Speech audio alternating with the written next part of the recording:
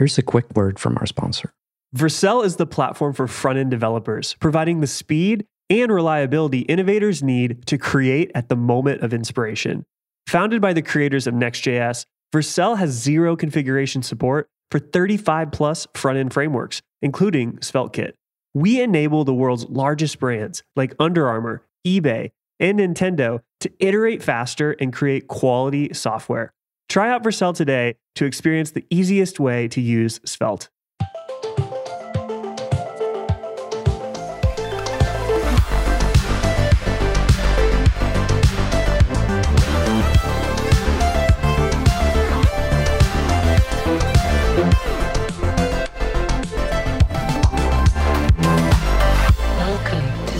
Radio. Pew, pew, pew. Welcome back to another Svelte Radio episode. It's me, Kev, one of your hosts, and I'm joined by two of my beautiful co-hosts, Brittany and Anthony. Hello. Hello. Wah, wah, wah, wah. Does that work? Yeah, that's it. That works. That works. Today, we've got a pretty cool episode for you guys. We're interviewing Wasita and Eshin. I just realized I probably should have asked how to pronounce your names beforehand, but hello, welcome to the podcast. That was perfect. You did perfect. All right. Hello. Great. So you guys are not software developers, right? No. Gasp. What do you guys do? Who are you? Why are you here? You've made a huge mistake. So would you like to introduce yourselves? What do you do? Sure. So we're researchers. I'm actually a postdoctoral fellow at the Consortium for Interacting Minds and Center for Cognitive Neuroscience up at Dartmouth College in the US. And I have a background in human social psychology and cognitive neuroscience. And we run experiments. And part of that does involve Svelte. And so happy to talk about that. As for me, I'm currently a PhD student in the Computational and Social Affective Neuroscience lab here at Dartmouth. Eshin and I are actually in the same lab, and we're also in the psych and brain sciences department. And currently my work is kind of focused on what sort of things that people communicate about during shared experiences, such as when they're watching a show together, and what it is in that what we communicate and how we say it prompts how we feel connected to each other. Ooh. That sounds really interesting. Sounds like you're doing very Yeah, this sounds like way above my pay grade. Oh, no. So who cares if you're not software developers? Oh, my God. Once upon a time, I actually studied biomedicine and I took a course in neuroscience. I dropped out, but I still got a pass somehow. Nice. There was a guy also called Kevin in my cohort or whatever. And I think I got the same grade as him. It was very weird. So on paper, I can claim I know something about neuroscience, but in reality, I don't. So, but yeah. So Brittany, Anthony, what do you guys know about neuroscience? Almost nothing. Yeah, let me summarize for you. Oh, that's it. We're in the presence of smart people, Kev. We're in the presence of smart people. Yeah, okay. I'll be quiet. So you do research on how people communicate with each other while watching things. So tell me about that. What does that mean? Yeah. So maybe to set the scene, it's helpful to describe sort of the context in which we're working. So typically when we're doing sort of experimental neuroscience or psychology work, the sort of predominant model is we bring people into the lab, into a university setting. And most times they're sitting in front of a computer doing a computerized task. And that could be some sort of user input. We're asking to rate how they're feeling in response to something, making some sort of decisions. And the sort of interface they're dealing with is built by a researcher according to some hypothesis they're testing with some questions and things like that. And then when we're sort of on the neuroscience side, we can take essentially that exact setup, but we're putting you inside of an MRI machine. And the MRI machine has a projector screen at the back of it that's hooked up just like a secondary display to a laptop. And you have these sort of retro MR-compatible input devices that basically map onto a few keyboard inputs. And so you can essentially have people do the same kinds of inputs and decisions and tasks, but now we're collecting brain activity, basically. Ooh. Yeah. So that's really fancy. Yeah, I mean, so to bring it into what this podcast is about, which is software development using Svelte. How you use Svelte, I hear. How do you use Svelte for this? Yeah. So it turns out that like there's a lot of, as you guys might imagine, a lot of software, particularly bespoke software for just generally building user interfaces. And so scientists have also developed their own software for doing this using the tools we're used to. But I think a kind of cool thing over the past 5-10 years in research is that we can do so much more online in terms of both the kinds of inputs we can collect, the dynamic web applications that we can build for people. And so the web in that sense feels like more of a natural user interface. And at the same time, because we have access to the internet, we can start to do things like have people interact with each other over long distances. And that solves a sort of coordination problem for us in the laboratory where we have to bring people in and sort of set them up and set up local networks between computers, which is so much harder than like establishing a socket connection, it turns out. And so that's where sort of Svelte came into the picture, sort of, hey, if we're taking this online, what's the best way to do that? And maybe I'll let Wasita talk about how she got into maybe web development, and then I can talk about how I discovered sort of Svelte. Yeah. Oh, okay. Getting into web development. It's okay if you started on React. No, actually, yeah. Oh, God. We talked about now it. That you mention it. I've heard the whole spiel. Anyway, that's a whole other story. How I got into web dev, though, was basically similar kind of things for Eshin. Like, it's a huge coordination problem. But even beyond that, with just like individual participants, an issue that my former lab was having, like the lab I worked in before Dartmouth, was that we'd have multiple code bases that were doing the same thing. It's basically like the same experiment, but coded in different languages. One could be in like JavaScript, and another would be like in MATLAB or Python. And the difference there is like people would like pilot experiments online to collect a bunch of data. And then they would like, once they're satisfied and think that the experiment is testing what they're actually testing for, all these things, they would then reprogram it in like MATLAB or Python so that they can run it with neuroimaging methods. And so basically got into web dev to kind of find that one code-based solution. And I was fortunate to have worked with like research software engineers who used React, but got to learn best practices and like got exposure to web dev more fully and like learn how to use Git and workflows and like package things with Electron and things like that. So that's sort of how that worked. It's great that you had that. Yeah, you had those people that sort of could guide you. Given you wanted to get into it, you sort of had that people to guide you. That's really good. Yeah, no, I really liked it actually. Like I have prior program experience, so like I knew kind of what to do once I had examples, and so I'd like look at what they were doing. And then on top of that, code review obviously is super helpful. Like I would submit the PR, and then he would review and be like, "Oh, this is like kind of clunky. Like think about it this way." And these people were like the research software engineers at the university, were people coming from industry who kind of just like want to do something different. It was really interesting because they're kind of like working as consultants. Like different labs could like buy portions of their time and like kind of contract them for certain projects. Oh, okay. And yeah, so that happened to be. Yeah. Because I mean, if I was looking at this now and getting into web dev, I would not know where to start, honestly.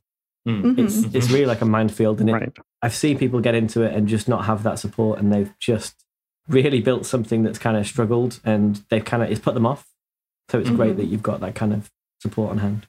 I hear so I have friends who are also PhD students, and they work more in the like bioinformatics field, and they work a lot with R, I think. Yeah. It's from them, I hear like it's way more chaotic than what web developers usually do. Maybe that's a thing in like research in general. Like it's just like more chaotic than the industry, because I guess you have to try a lot of different things, and I don't know.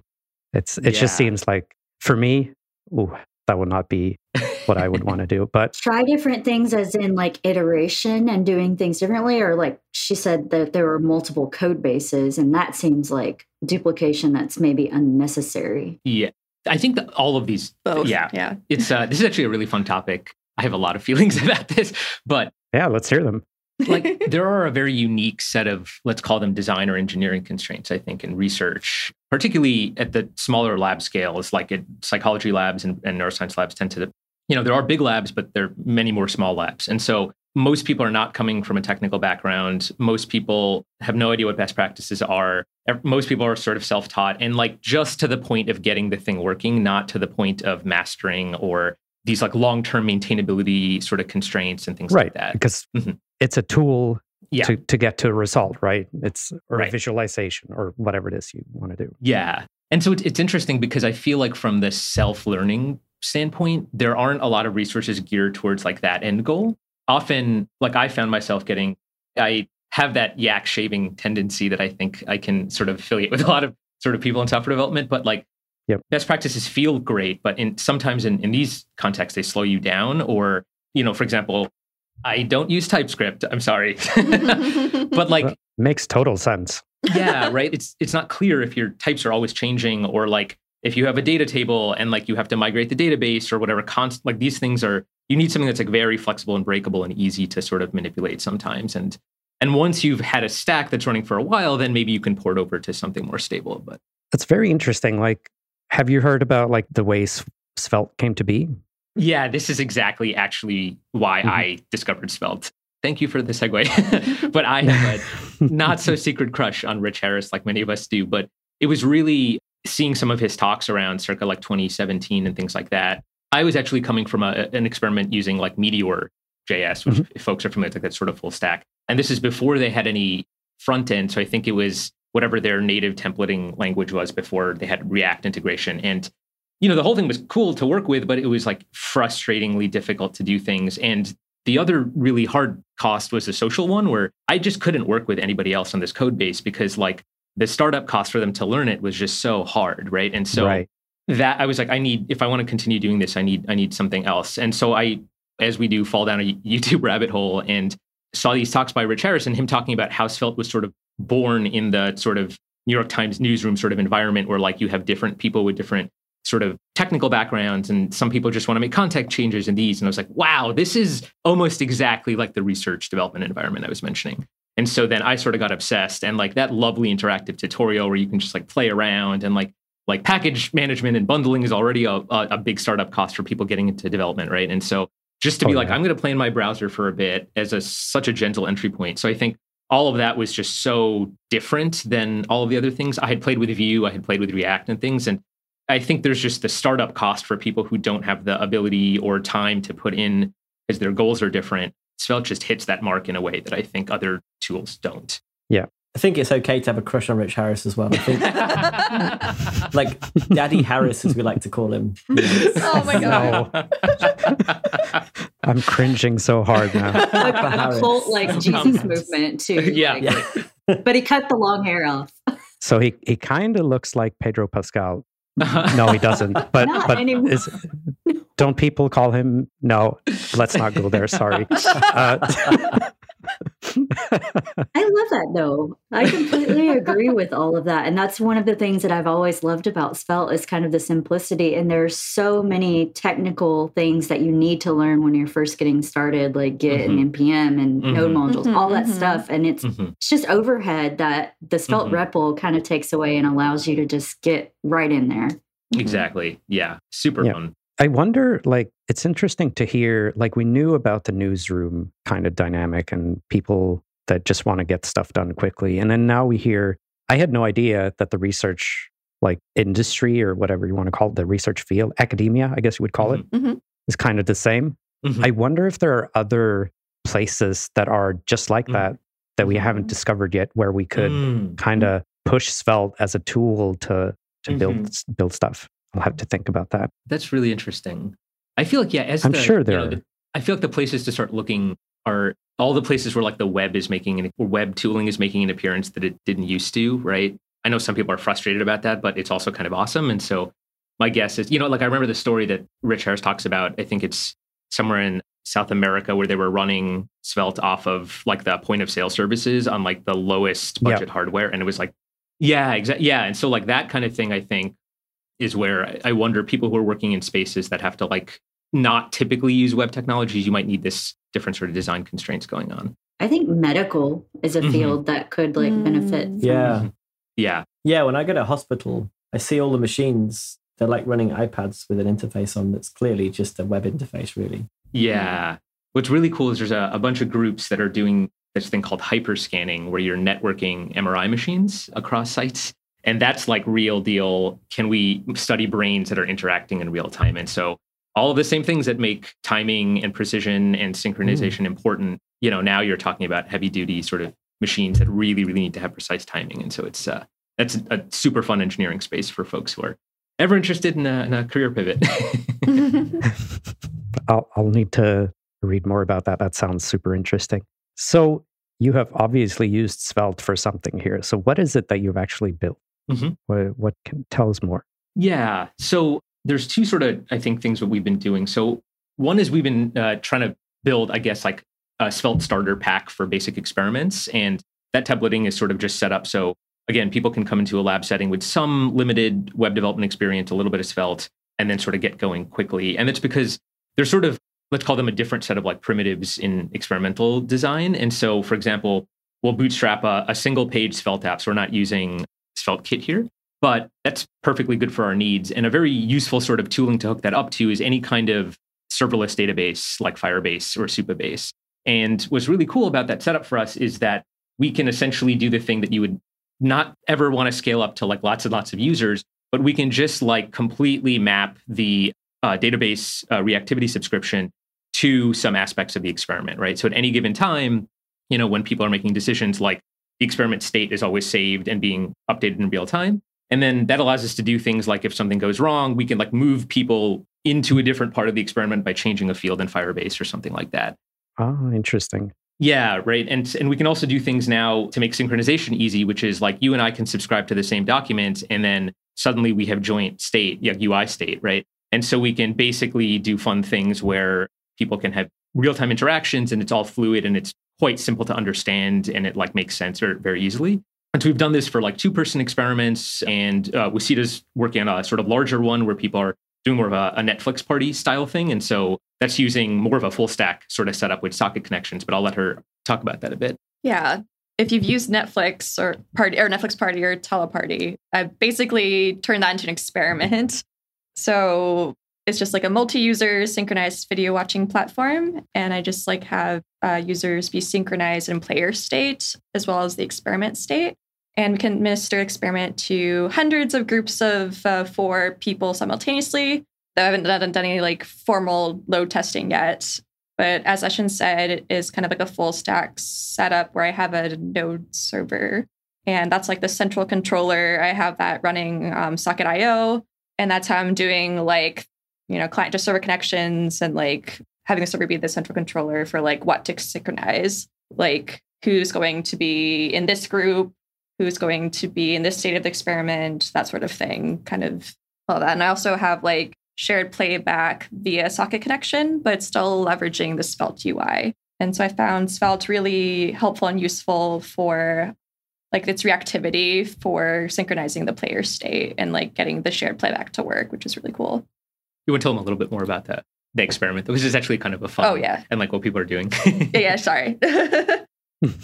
So it is like Netflix Party where they are literally watching a TV show together. Specifically, I have people watch Love is Blind. I don't know if you've heard of that, but it's just like a, trashy reality TV show.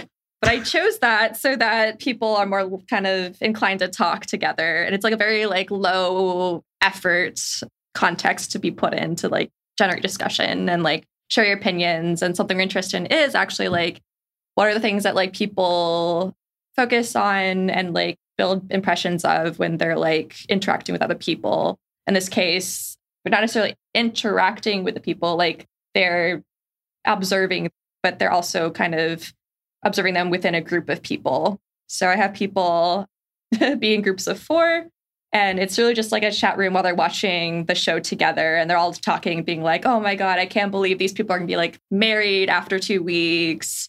Or, oh, I can't believe this guy just said that. And they're like, oh, yeah, that was so like rude of him, whatever. I don't know what I'm allowed to say for words, but like I was gonna. But participants were way snarkier, is what you say.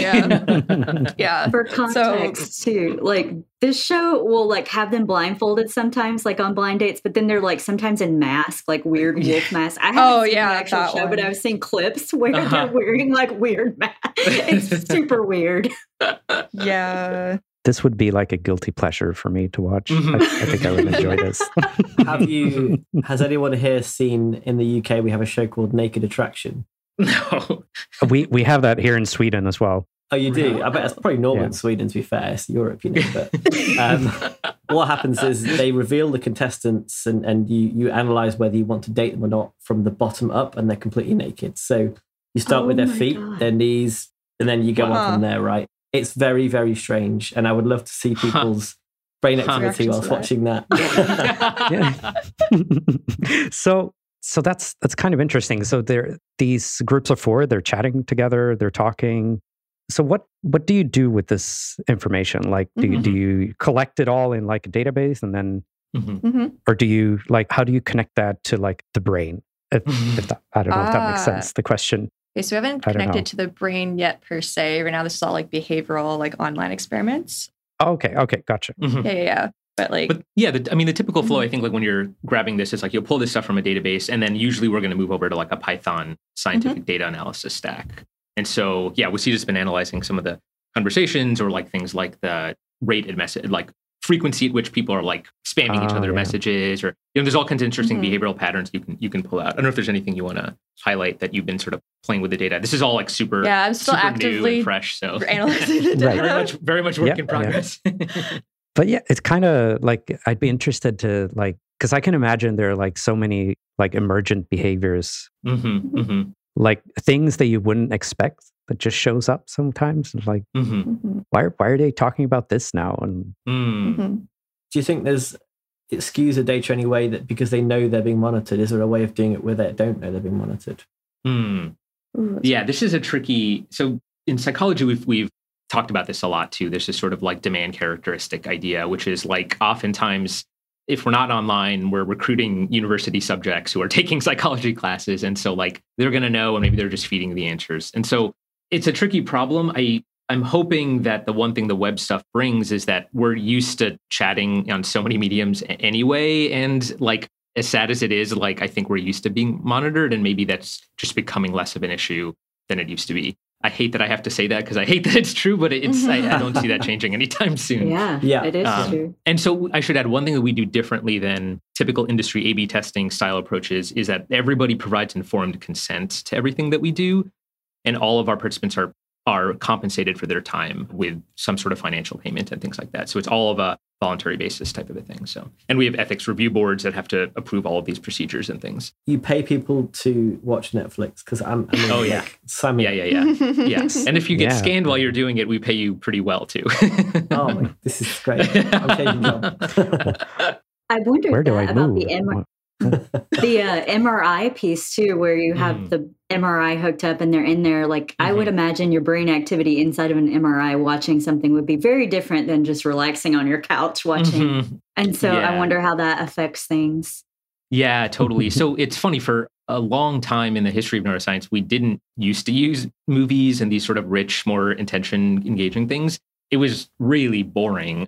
And it's sort of like these really old school static images of things. And so I know when I'm in that situation, I just fall asleep in the scanner. It's a very rhythmic sound. It's kind of cozy if you're not claustrophobic. But I think some of the richer movies and sounds, and sort of like people have done things like have people listen to podcasts now in the scanner and things like that, where we're interested in emotional engagement and these longer narratives that you're listening to and what's happening. There is a sense in which after a couple of minutes, if it's engaging enough, you kind of just, you're in there and you're lying down and now you're just enjoying the thing. And so I think when we use more of these, what we call naturalistic stimuli in these experimental settings, hopefully that bridges the gap between just sitting on your couch and being in an awkward metal tube. So let's talk a bit about what's the experience of using Svelte and like compared to what you've done. Let's see if I can phrase this correctly. Like, what you've done before, like when you design experiments before the web, and what does using the web and Svelte, maybe more in general, the web, what does that unlock for you? I mean, we're talking about chatting simultaneously with each other as being one, but what other kinds of things can we kind of use the web for here? Before we continue with the episode, here's a word from our sponsor, Vercel. Vercel is the platform for front-end developers, providing the speed and reliability innovators need to create at the moment of inspiration. Founded by the creators of Next.js, Vercel has zero configuration support for 35 plus front-end frameworks, including SvelteKit.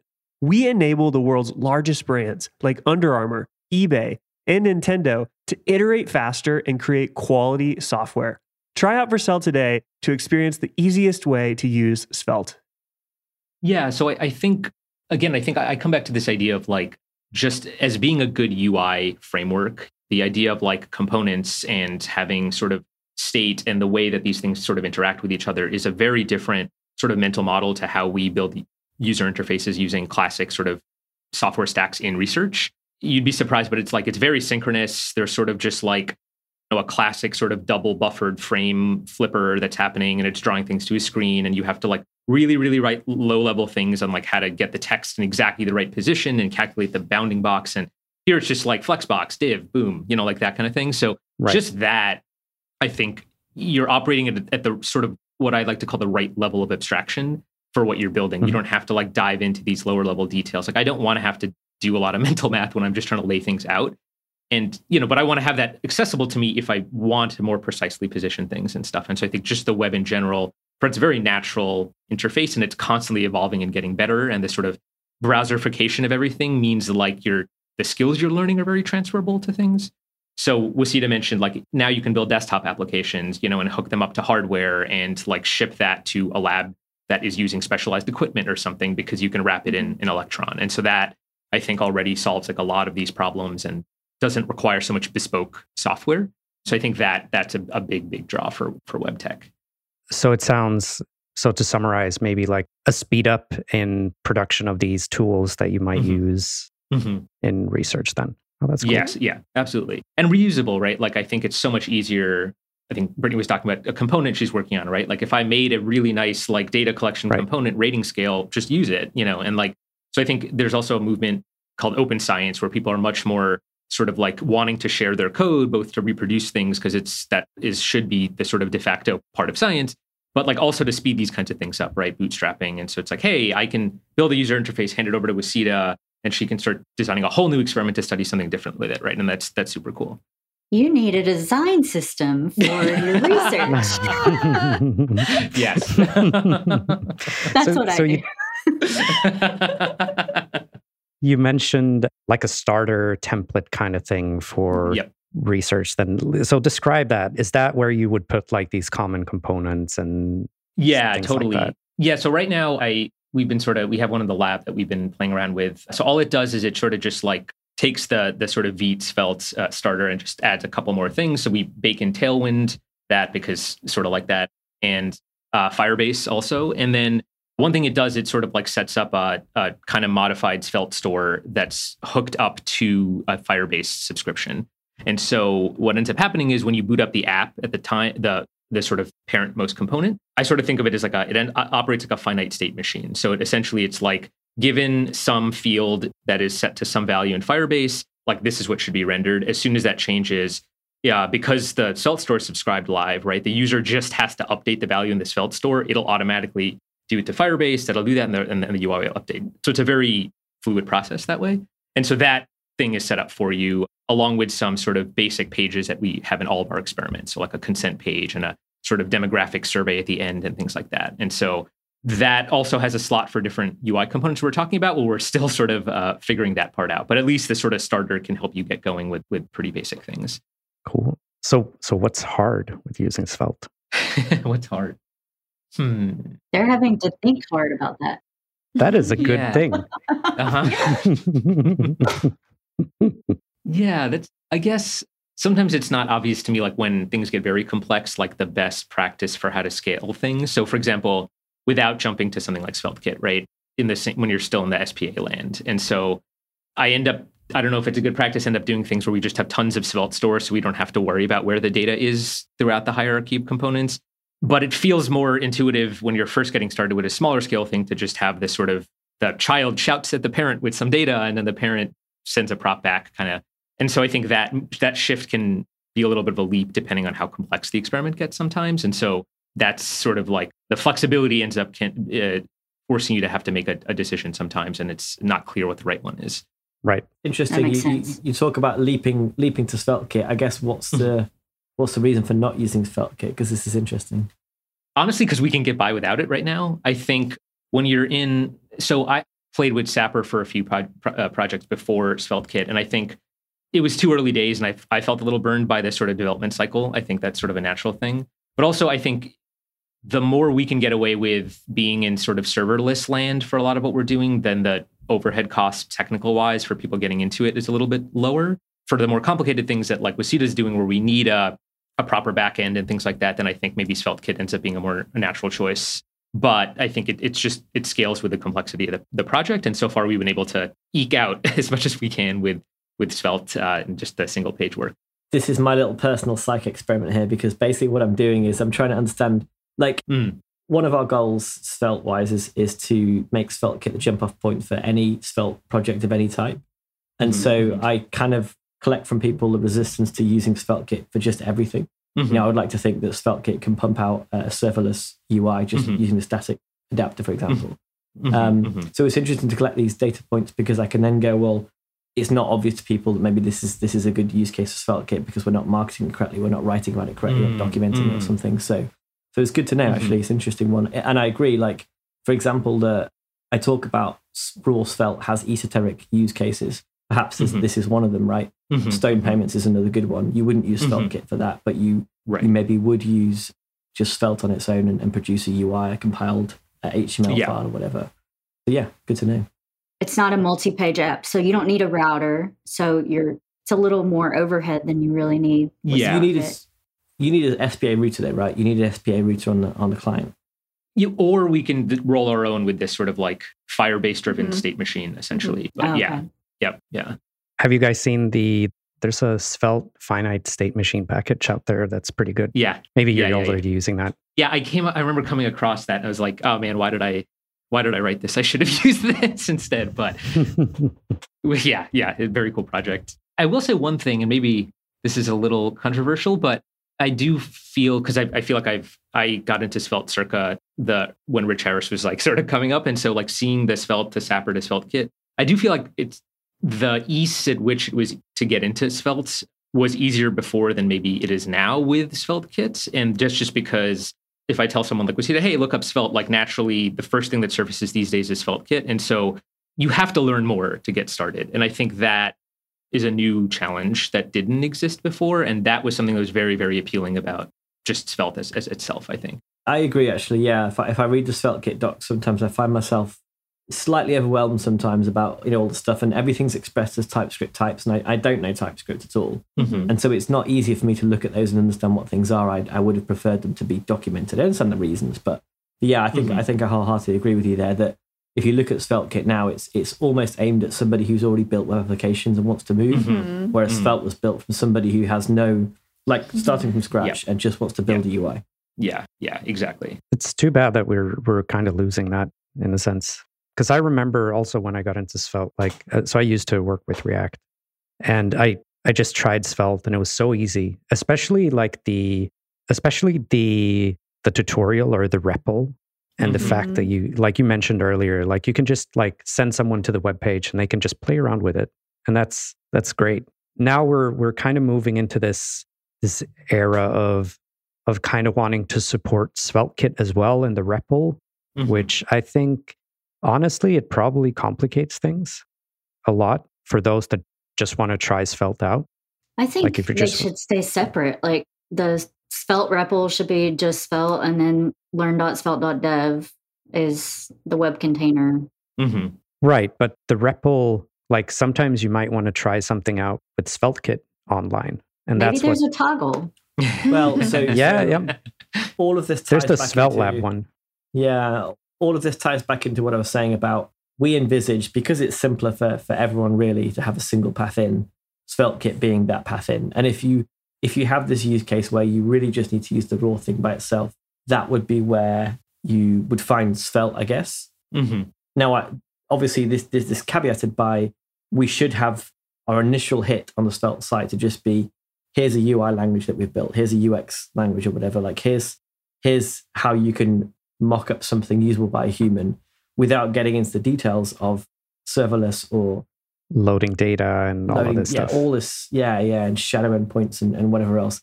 Because you will use those when you find a need to use those, but you don't need them when you're just going, right, well, I want to build a website.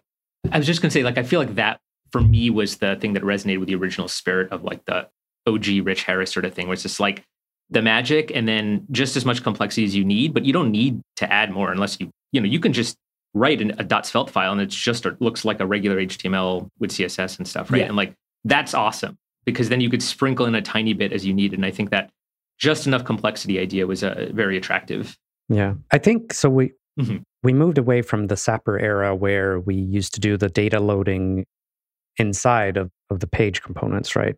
So we've moved away from that. I think that's a positive, like separating the data and the actual visual stuff. I think that makes sense in my head. Maybe it would make sense to have so at the moment when you're bootstrapping a SvelteKit project, you get a couple of different options. You get the sample app and you get the skeleton app and you get a package one. Maybe it makes sense to have like multiple there, like maybe a data viz one. Maybe that would make sense where you get like a super simple data viz component. Oh, just do whatever you want with this and then hit the build button and you get your data viz thing. Or I don't know, something like that, because that would lower the barrier again, right? Yeah, that's a really cool. So there's this similar project called Cookie Cutter in the data science community, where essentially it's exactly what you're describing. People can submit community templates that bootstrap like essentially a big Python library kind of thing for the most common types of patterns that you would encounter in data analysis. And so that's a really interesting idea. Like if you had a SvelteKit set of templates for use cases that are, maybe some are niche or something, but then that's cool because you're essentially growing the community the more niche those templates are almost, right? And so, I like that idea. Yeah, maybe we'll try to push for that, try to convince, I was going to say. Happy to contribute too on the scientific research side of things. Great, yeah. I've seen other like research. So here in Stockholm, I have a big university and there's a guy called Matthias Stahl. He's a German guy that used to do bioinformatics and stuff. And he used Svelte in their research somehow, mostly for data viz stuff. He's now at like a newspaper. But it's interesting that it's kind of, you see it in multiple locations in research or academia popping up. I'd love to hear more from people that use it. I'm sure you're not the only ones, right? There are probably other people using Svelte. I did find that guy that you're talking about, Kev, on Twitter because he was found that guy. Yeah, he was trolling one of his students or something. Him and his student have this massive like face off about stuff, and it's great. So I just kind of joined in. Really? Yeah. And academics on Twitter. About this? I'm pretty sure because he's called Dr. Matthias Stahl. Yeah, that's him. Pretty sure it's him. They're quite funny. They're quite funny as well. Yeah. Academia. Yeah. Seems spicy. My girlfriend is doing a PhD as well, and I hear all sorts of fun stuff. Oh yeah, academic politics, Twitter in particular. Yeah, although there's been a bit of an exodus since someone took over. Yeah. He who shall not be named. It's like Voldemort. Right. No, it's not that bad, I guess, but I don't know. Sorry. Yeah. All right. So you've used Svelte for this chat kind of application. Are you planning to use it for more stuff? Like, tell us what are your secret plans? Yeah. So we have a couple of other types of experiments we've been doing. I think one is there's a sort of field of research called behavioral economics, where we're interested in sort of how people make decisions about things. And so there's a sort of psychological aspect our lab has been working on, sort of motivated by how our emotions also play a part in how we make decisions. And so what we can do is we can adapt classic behavioral economic games. Maybe you've heard of things like the Prisoner's Dilemma or the Dictator game or the Ultimatum game. These are games where people are usually endowed with some amount of money by a researcher, and then they're deciding how much to share, and the other person can reciprocate that sort of general flavor. And what we can do is we can also sort of like ask people how they're feeling while they're making those decisions. And one thing we do is we actually capture facial expressions in the lab setting. And that's something we're hoping to maybe move online. And so what's really cool is we can try to extract information or get fancy with some machine learning and build models of how you're sort of emoting about your feelings when you're making these decisions to try to like get some insight into like what kinds of things you're considering when you're making decisions that affect other people. And so we've built like prototype games of trust where people are sort of making these kinds of investment decisions that very simple, built in Svelte. And we're sort of scaling that up to see how we can add more components to collect different kinds of data of this nature. So more like video and audio and those kinds of things. Yeah, that makes sense to use the web for as well. You just like have to like add the camera feed and then record it. So easy. Yeah. You can't imagine how difficult that used to be like 10 years ago using bespoke research software where you're like loading the camera frames into memory and then trying to like figure out it was just wild, right? It was, and then your fans are going crazy. Yeah. Yeah. For somebody who's not a dev, that's pretty much a blocker, right? Right. Yeah. And that's also kind of like, speaking of AI, it's what everyone's talking about now, I guess, but like it kind of opens up I think the ability for even more people to get into web development and just get over these like humps that are all this syntax and this stuff that you have to learn to actually build stuff. It's very exciting. It's going to be great to see more people get into the field. Yeah, for sure. And speaking of that, I think one other talking point from the academic side is that I think academia is a difficult career path, right? And so most people who enter it don't end up staying in academia. There's just not enough jobs. And so there's something to be said about having learnable, transferable, useful skills. And web dev is something you can teach yourself. And it's something that there's going to be a market for, hopefully, if we're not all replaced by AI. But under that assumption not coming true, someone will still have to build the UIs to make the AIs, fun to interact with. And so I think for academics, leveraging the new technology opens up new opportunities research-wise, but it also gives you this bag of skills that makes you competitive in other markets and not feeling trapped that you don't have other opportunities when you can't get into other research jobs, right? That's a very good point. Yeah. All right. And any other fun topics that you want to talk about with regards to Svelte or like the research that you're doing? I think feel free to sort of look us up or our lab and things like that. We share a lot of our code on GitHub. Also, I think one thing that I would maybe sort of, Wasita mentioned benefiting from sort of research software engineers. And, one thing I would love to see is I think there's a lot of people like you guys who have interests beyond web development and are curious about things. And so it would be cool if there's interesting opportunities for people that have web development skills that want to learn a little bit more about research or something to develop these contract opportunities or some sort of interfacing where research labs can work with software developers. And then the software developers get something in return on the education side. I'd love to see some of that happen more and, whatever ways that we can make those things happen by having those communities sort of talk more and things. That would be super cool. Yeah. Yeah. Maybe we could start like a small community for like researchers in Svelte, or I don't know, that could be fun, or Svelte developers for research. I don't know. Yeah. Any of that would be lots of ways fun to explore. Yeah. All right. Brittany, Anthony, any other questions before we move on to the spicy sections? Probably like a million questions, but yeah, time is limited. All right. So, unpopular opinions. This is the part of the show where we say something spicy and everyone hates us, or controversial, or we don't say anything at all. I don't have any unpopular opinions today, so I'm going to hand it over to whoever wrote clickbait Twitter. Oh, that was me. Let's hear it. It's just something that's been really frustrating lately is that there will be like a hot take or something that just kind of catches. And then every popular Twitter account will just kind of post some variation of it as clickbait. And people need to stop interacting with it to like stop.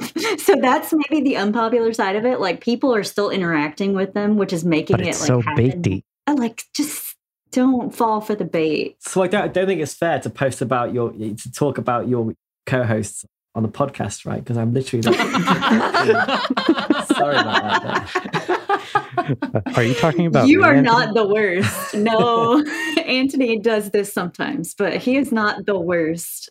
I run our YouTube channel. I don't know if you've seen it, but I've recently started doing these like YouTube shorts things, and it's so clickbaity, and you have to like make the attention span of people. It's so low. You have to like I feel so dirty doing it. Like really, I'm really kind filthy. of okay with that because that is actually getting people that have like ADHD or short attention spans. It's giving them kind of an end to Svelte, and they are clickbaity and they are like, but they're on a different platform. Even though you share them on Twitter, I'm talking about like those topics like Tailwind is not CSS or like just those things that are like hot takes. And then they go on for weeks because people just keep like saying the same thing in a little different version and people keep arguing about it. We need to talk about blah, blah, blah. Follow down below. Oh. And don't forget that thread, the little cotton. Yes. I did a thread recently about non-JavaScript users and progressive enhancement. Threads are even dying because of like the extended tweet count for blue people too. Like it's just all he shall For not be blue named. people? Blue people? Blue check marks. It's Twitter blue is what it's called. Blue people. I know. Reminds me of that TV show Arrested Development. The guy Oh yeah, Blue Man dresses up in. Yeah. So good. All right. Yeah. Okay. Anthony, I suppose this next one is yours. It is mine, yes. You could actually, I was thinking like, now based on that thing, you could rant about blue people ultimately, like you're getting only the opinions that you're paying, that people who pay for Twitter are giving, right? So you're getting no free opinions, you're getting no new users because no new user is going to pay for it straight away. It's ridiculous. I mean, I'm paying for 2 Twitter Blue accounts. Oh no, Kevy, one of them. I am.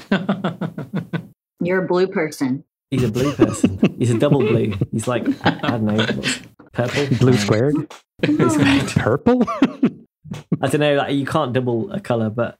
Just double the nanometer length of the light wave or something. Oh, yeah. That makes sense, right? Is it darker? So you end up being red or something? Oh, exactly, right. Red people. That's right. Blue plus blue is red. I can confirm. We're gonna reach a... The smart person has told us how to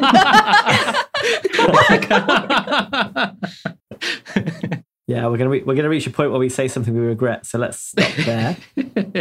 So my controversial opinion is I've just written helium because this in the vein of controversial opinions, this one is also kind of weird because I need to know if I should be angry about it or not. So if people can tell me, that's great. So I understand that MRI machines rely heavily on helium, and I also am aware that helium is a limited resource, and we waste a lot of it for those balloons that float themselves. You know, the helium balloons. And just breathing it in and speaking in a funny way, right? And I feel that's wasteful, but I am aware that someone was saying that it's a different grade of helium that can't be used for MRIs anyway, so it's not that bad. So I need to know, first of all, maybe people here know, but maybe they don't, should I be angry about helium balloons? And if I should, then let me know. That's basically it. Yes, if we're wasting a natural resource. A limited natural resource, right? That is then yes, running out. Be angry. Then I should be angry, but I'm not ready to get angry unless I know that we are doing that. Anthony, I think you shouldn't be angry about this because I see you being angry about car people on Twitter. Oh yeah, yes, all the time. I feel like your blood pressure. Just I'm arguing with the mayor of Soho about Lime bikes right now. It's great fun. It's great fun. Like of Soho. Yeah, like the in New York or in no, the London Soho. London Okay. Soho. So the mayor is anti-Lime bike. He's having a big campaign against them. They get in the way. They're bad for disabled people, which I totally agree Sounds with. like a mayor for me. Well, yeah, but I say turn the screws on Lime. Tell them to find people more, right? Don't just remove active transport that are really convenient. I use a Lime bike every day to get to nursery right now. I damaged my foot, so I can't walk so well. So I now get a Lime bike there and then push her back walking. And it's invaluable. It's great, right? I can't take my bike there because I'll lock it up and get nicked. So I don't want them to go away. I think there's levels of what you can do about a problem to solve it rather than just go scrap the whole scheme and ban them. Anyway, that's a different rant. I have to get angry about things sometimes. 2 unpopular opinions. 3 because I'll Twitter blue as well, right? But the thing is, I thought I had none for this episode. I thought I had no opinions, but I have lots. The thing for me is the helium thing. I see these balloons being sold in supermarkets and flying in the street, and I'm like, if that's wasting a resource that's vital to medical needs, then I'm angry about it, right? really bad. Be angry at the balloon people, not the MRI people. I hate helium balloons. So we talked about blue people. Now we're talking about balloon people. Yeah. Right. Balloons, blue people. Okay. So Eshin, Wasita, do you guys have any unpopular opinions? I don't know if I have. I don't have one. I'm gonna pass. Today, So. you have one? pass to you. Okay. Let's see. I'm going to be a little lame and sort of just double down on some of the stuff I was saying earlier. But I think my hot take about like there's like a proper way to learn software development, and I think like this proliferation of like tutorials that are a particular style that are geared in a certain way. When it's like the first project you're doing is not Google scale, so you just don't need to worry about certain things. And I think there would be a better accessibility point for a lot of people if we just had more open-ended things that were not geared towards emulating what the like most successful software. I think that's a good one because like as software engineers and developers, we tend to get down into the nitty-gritty and we're like arguing about, oh, this database over this database. Like, who cares? If it works, it works at like the scale that we're talking about, right?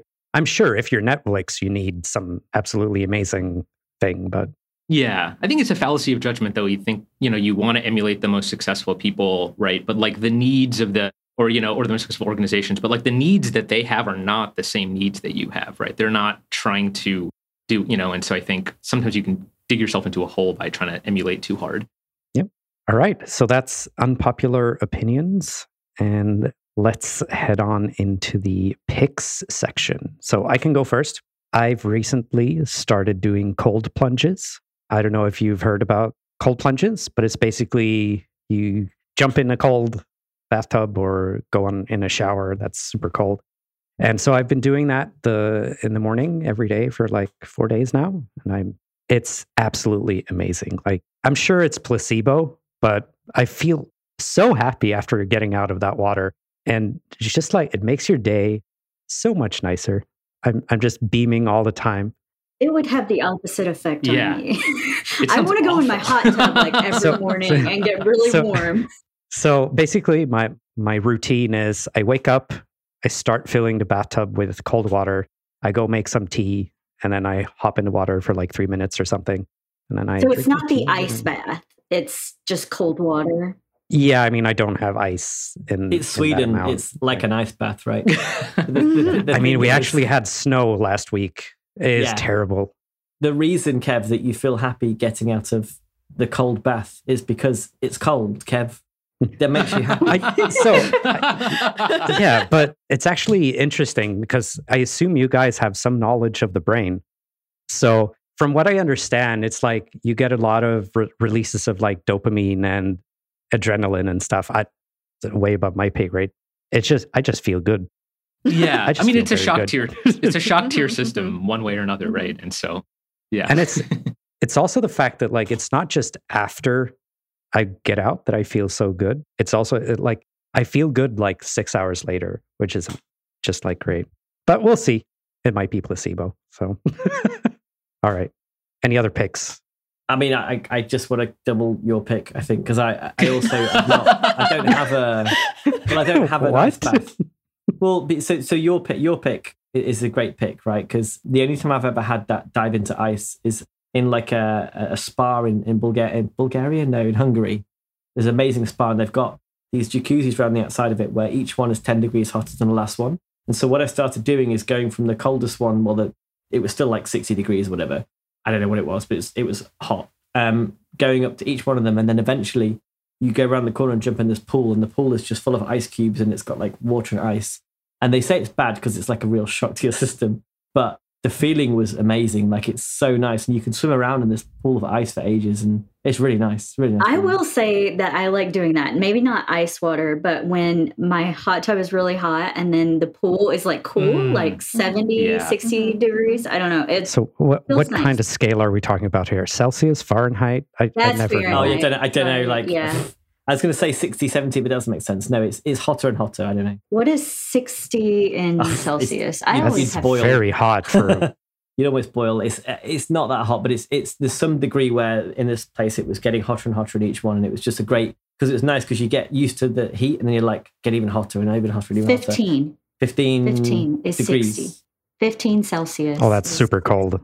Has to be Celsius so then. Oh, fine. Yeah, Celsius. 60 Fahrenheit is like what I would go in the water. That's what Lake Michigan is pretty much all the time. Yeah, we go in that all the time. It would have been like hot tub warm and then warmer and warmer and warmer. And they had the same thing with a steam room. They had a steam room that was like all connected corridors, and as you go through the corridors, it gets more and more steamy and the steam's warmer and stuff. It's really cool.